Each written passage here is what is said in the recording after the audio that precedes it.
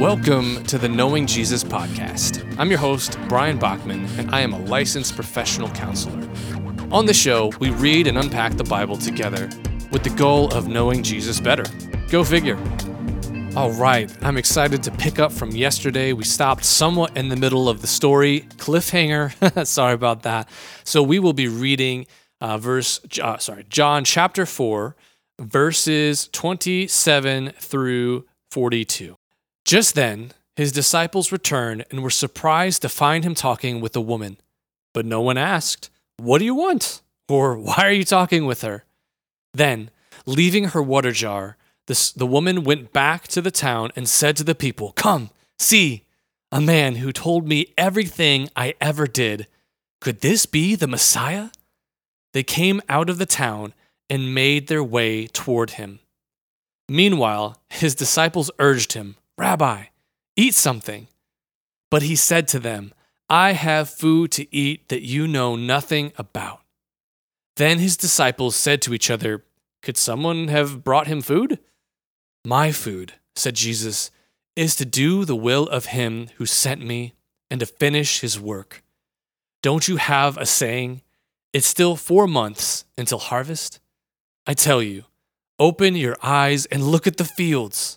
They are ripe for harvest. Even now, the one who reaps draws a wage and harvests a crop for eternal life, so that the sower and the reaper may be glad together. Thus the saying, 'One sows and another reaps,' is true. I sent you to reap what you have not worked for. Others have done the hard work, and you have reaped the benefits of their labor." Many of the Samaritans from the town believed in him because of the woman's testimony. "He told me everything I ever did." So, when the Samaritans came to him, they urged him to stay with them, and he stayed 2 days. And because of his words, many more became believers. They said to the woman, "We no longer believe just because of what you said. Now we have heard for ourselves, and we know that this man really is the Savior of the world." That's so awesome. As per usual, there's so much to unpack in such a short amount of time and space in these verses. First, we see the woman leaving her water jar. After all of that hard work, she doesn't even care about the water anymore. She leaves it, sets it down, goes back to the town, and has to tell people, "Come and see the man who told me everything I ever did. Could this be the Messiah?" People make their way towards Jesus. It's beautiful to see how an encounter with Jesus should go. My heart hurts so much for how hateful, how pressuring, how mean and manipulative Christians or so-called Christians can be as they pressure, manipulate, and harm people, quote unquote, to come to Jesus. Jesus was kind. Jesus was giving. He was patient. He wasn't shaming. He doesn't threaten hell. He has a meaningful human-to-human conversation with this woman, and in a short time, she sees how valuable he is. There are no threats. There's no harm. They don't even directly talk about sin, which is fascinating and I find difficult for myself. But as I think about my story, which I will go into in some episode, that's also not how I encountered Jesus. Yes, I met him in his love. He changed me. I followed him. And then he did some heart surgery and continues to do heart surgery in my life. But the focus is on relationship. The focus is on meeting him. And he's so attractive, we were willing to drop everything else in this world and tell other people about him. Moving on, there's this interesting exchange between Jesus and his disciples. The disciples are trying to be kind. "Rabbi, eat something, and we got you food. That's why we left you, remember?" But then Jesus says something surprising. He says, "I have food to eat that you don't know anything about." There are two significant things happening in this statement. One, it's a reminder of the power of serving God can actually sustain our souls, and we're missing a great deal for our mental health, emotional health, all of the things. If we aren't serving God and part of his mission, our life is out of balance, and we will be as if we are hungry and thirsty and missing out.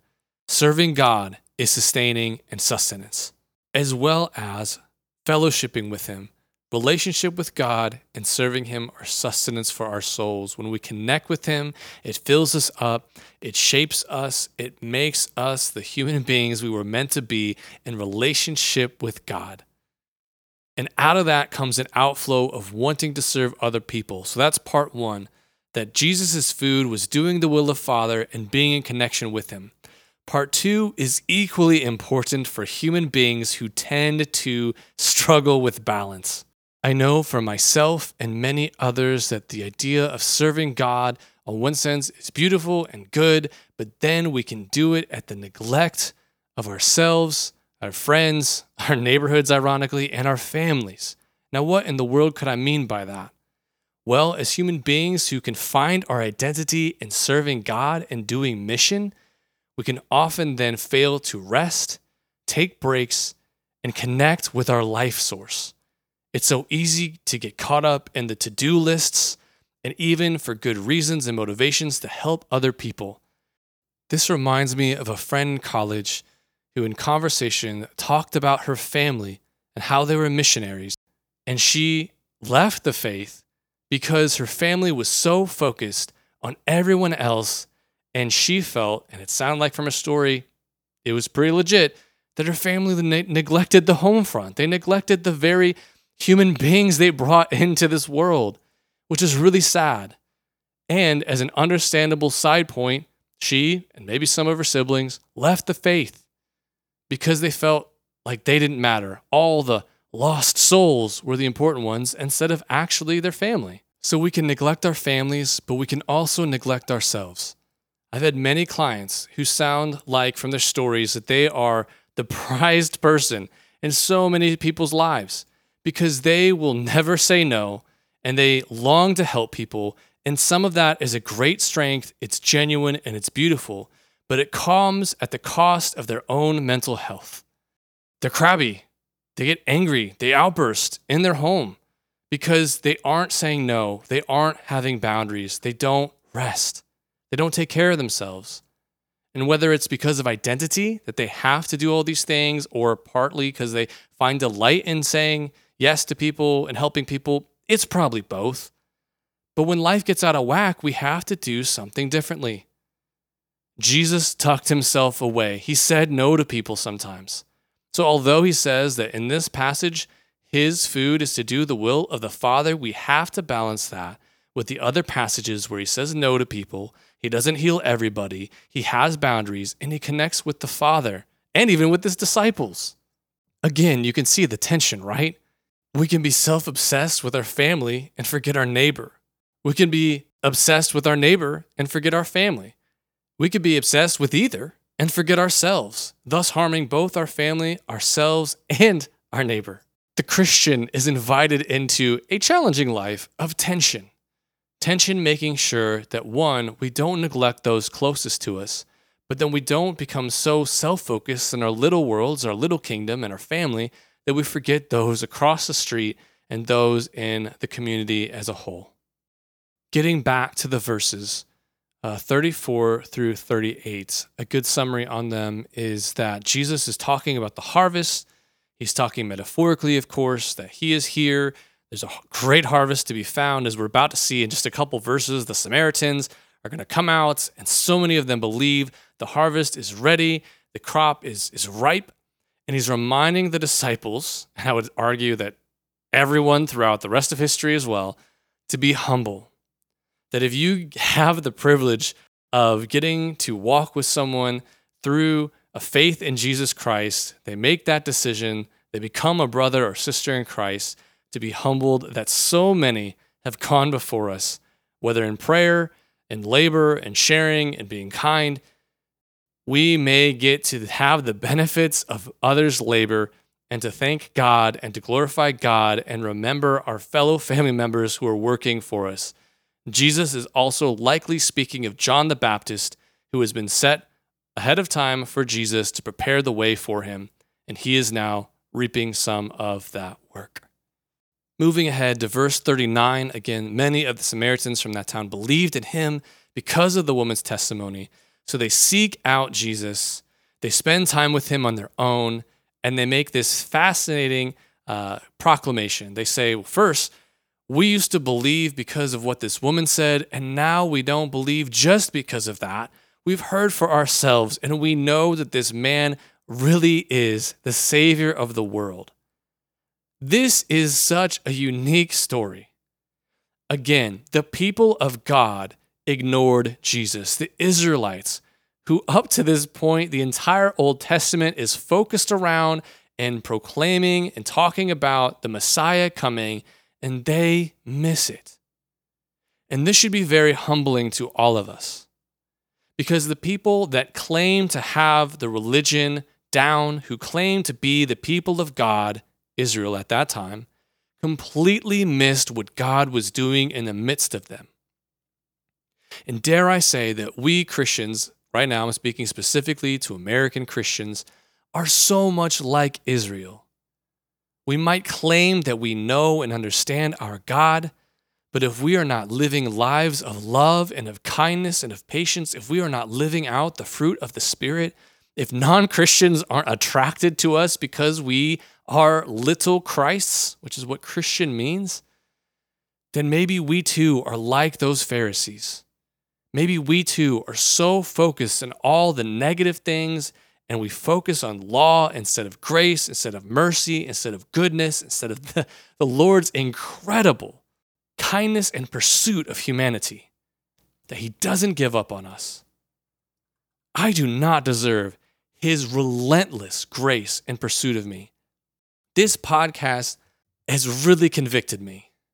I used to spend so much more time in God's word, and I'm so thankful that I felt like God was nudging me to start a podcast, one, for other people, but also for myself, to have some sense of accountability that I need to get in the word every day and reconnect with my Savior.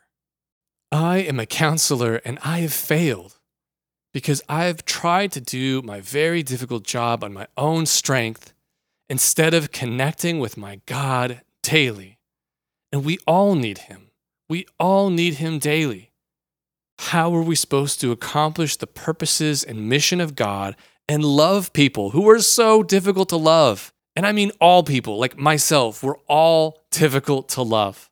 And yet God is pursuing us. And how are we going to be that agent if we're not connected to the vine of love, if we're not finding ourselves rooted and grounded in his love?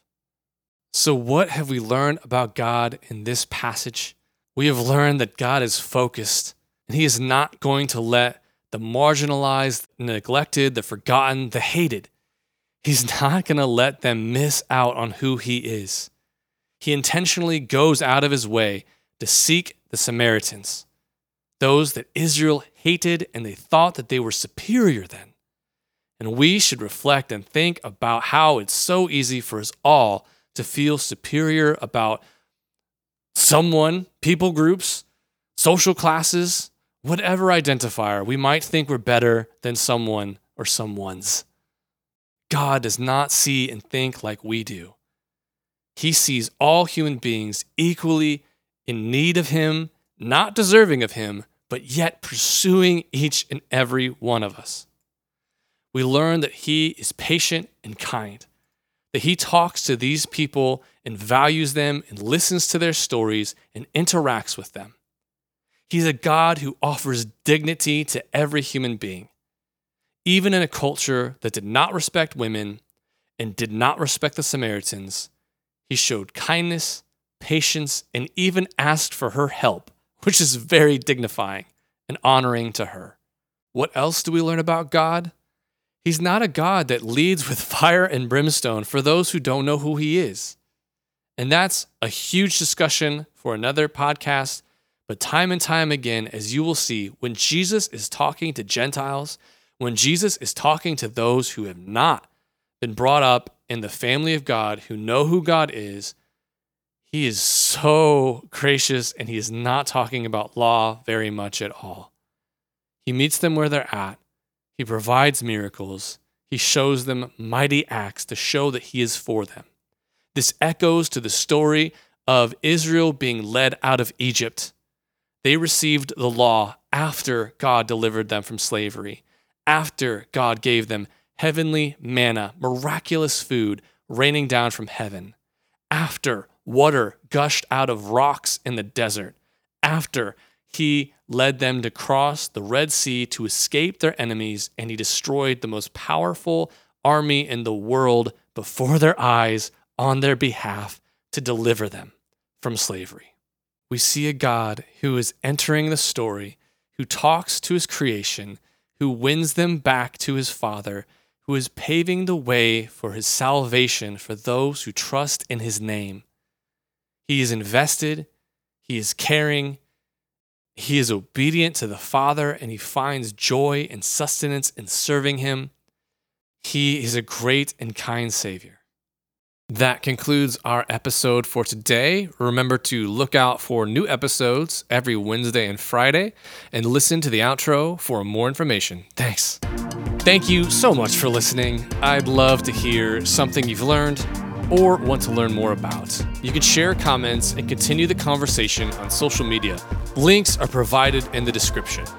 You may be wondering, hey Brian, we're supposedly reading through the New Testament in 5 months, but you only cover 40 verses every other day. How is that possible? You, my friend, are observant. The short answer is we are building towards more content daily, but I also need your help. Liking, sharing, telling your friends are all very helpful. And the most helpful thing you can do is to become a supporter for as little as $4 a month. Thanks again for listening, and I can't wait to dive into more life-giving scriptures with you.